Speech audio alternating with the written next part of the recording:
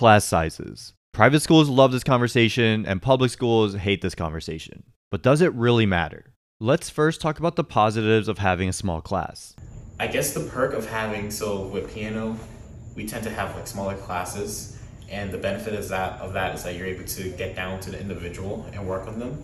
The interesting thing here is Jarrell is a piano major at UCF, and UCF, if you didn't know, is A, my alma mater, but also B, the second, if not the largest university in the US. Like there's 70 plus thousand people that go to this campus. The reason that I bring this up is because it doesn't necessarily matter how big your university is. What really matters is how big are the classes that you're actually going to be taking. And in Jarrell's case, since he's a piano major, even though he's at the largest university, those classes are really small because there aren't that many piano majors at UCF. So just keep that in mind, because whenever you see that number on like a brochure or College Board or whatever that may be, that's usually an average of all the classes on that university. You want the average class size for your specific major and the specific classes that you care about, not necessarily the whole university as a whole.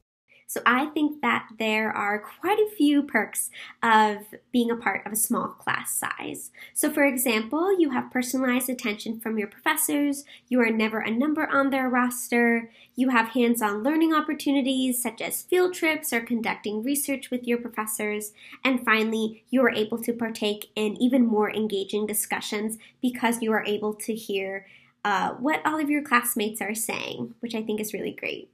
That was Katarina, who's an admissions counselor at Bryn Mawr College. And I'm going to have to agree with what she just said. So I went to the University of Tampa my freshman year, which is a private school, and classes were usually a lot smaller than where I graduated from, which was UCF. You can have really good discussions, but what really stuck out to me, what Katarina said, and honestly, I'd never thought about this before, was the field trips part. I had to take an elective and I took criminology for some reason. I'm not sure why. It was a 6 p.m. to 9 p.m. class. The professor was great, but it was just so late. But I remember that for this class, we actually had a field trip, and this is something that I still remember till this day. We went to one of Tampa's jails, and it was super weird because the only other time that I'd seen like a jail or anything like that was either in a movie or on Beyond Scared Straight. And let me tell you, it is very different from what you see in real life. The craziest part is this was a criminology 101 class, and I can imagine if I took something like this at UCF, there's probably 50 plus people in this course. With a class size that big, I highly doubt that the professor is going to take you on a field trip to the county jail. So I can definitely speak to when you're at a private school, you definitely get a much more potential experience, because that was one of 14 classes that I took at UT. And all the rest, I didn't really have a field trip. All right, so what about some of the negatives for small classes? In terms of negatives, I can't really say there's a negative because my larger classes are usually just GEPs. So I don't mind as much, but my core classes for my major, they tend to be smaller classes or individual.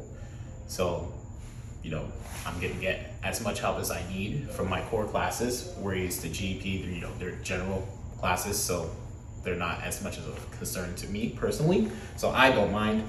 And I think this is a good perspective to have. Like for me, the general classes, I don't really mind too much about it being huge class lectures. Like to put into perspective, for my general business classes at UCF, sometimes they had 1,500 students signed up, and of course that meant that a lot of students would just watch it online or would watch the video later on. So you could do that, or you can risk trying to find a seat in the lecture hall, which would have probably anywhere between 200 to 400 people, depending on the lecture hall. I mean, you definitely don't get the same one-on-one that you would get if your class was like 10 or 25 people, but I'll be honest with you, if you just go to office hours, a lot of times these professors still had open time on their schedule. But what I really liked about UCF is as you got more deeper into your major, your class sizes got smaller and smaller. Now, it doesn't compare to Bryn Mawr's average class size of about 14 people, but for UCF, like as I got to the end of my junior year and into my senior year, I would probably say the class sizes were like 25 to 30 people.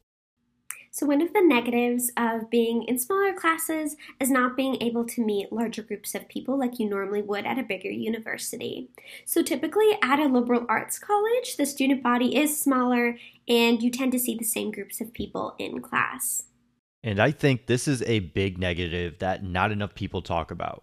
Everyone always says your network is your net worth, and your best experience in college is being able to meet cool people around you. Can you find that with small classes? Of course. Does it make it easier for introverted people to get out of their comfort zone in small portions? Of course. But to me, unless that network is super highly focused and there are people that are graduating from that university and getting into the jobs that you actually want to get into, having that smaller class size can sometimes be a hindrance rather than an advantage. Now, I'm not going to say small class sizes are better than large class sizes or vice versa. It's really up to you and who you are as a person. So I want to swing the question over to you. What do you prefer, small or large? And let me know by sending me an email at justin@getchogrindup.com. And, well, that's about it. I'm out.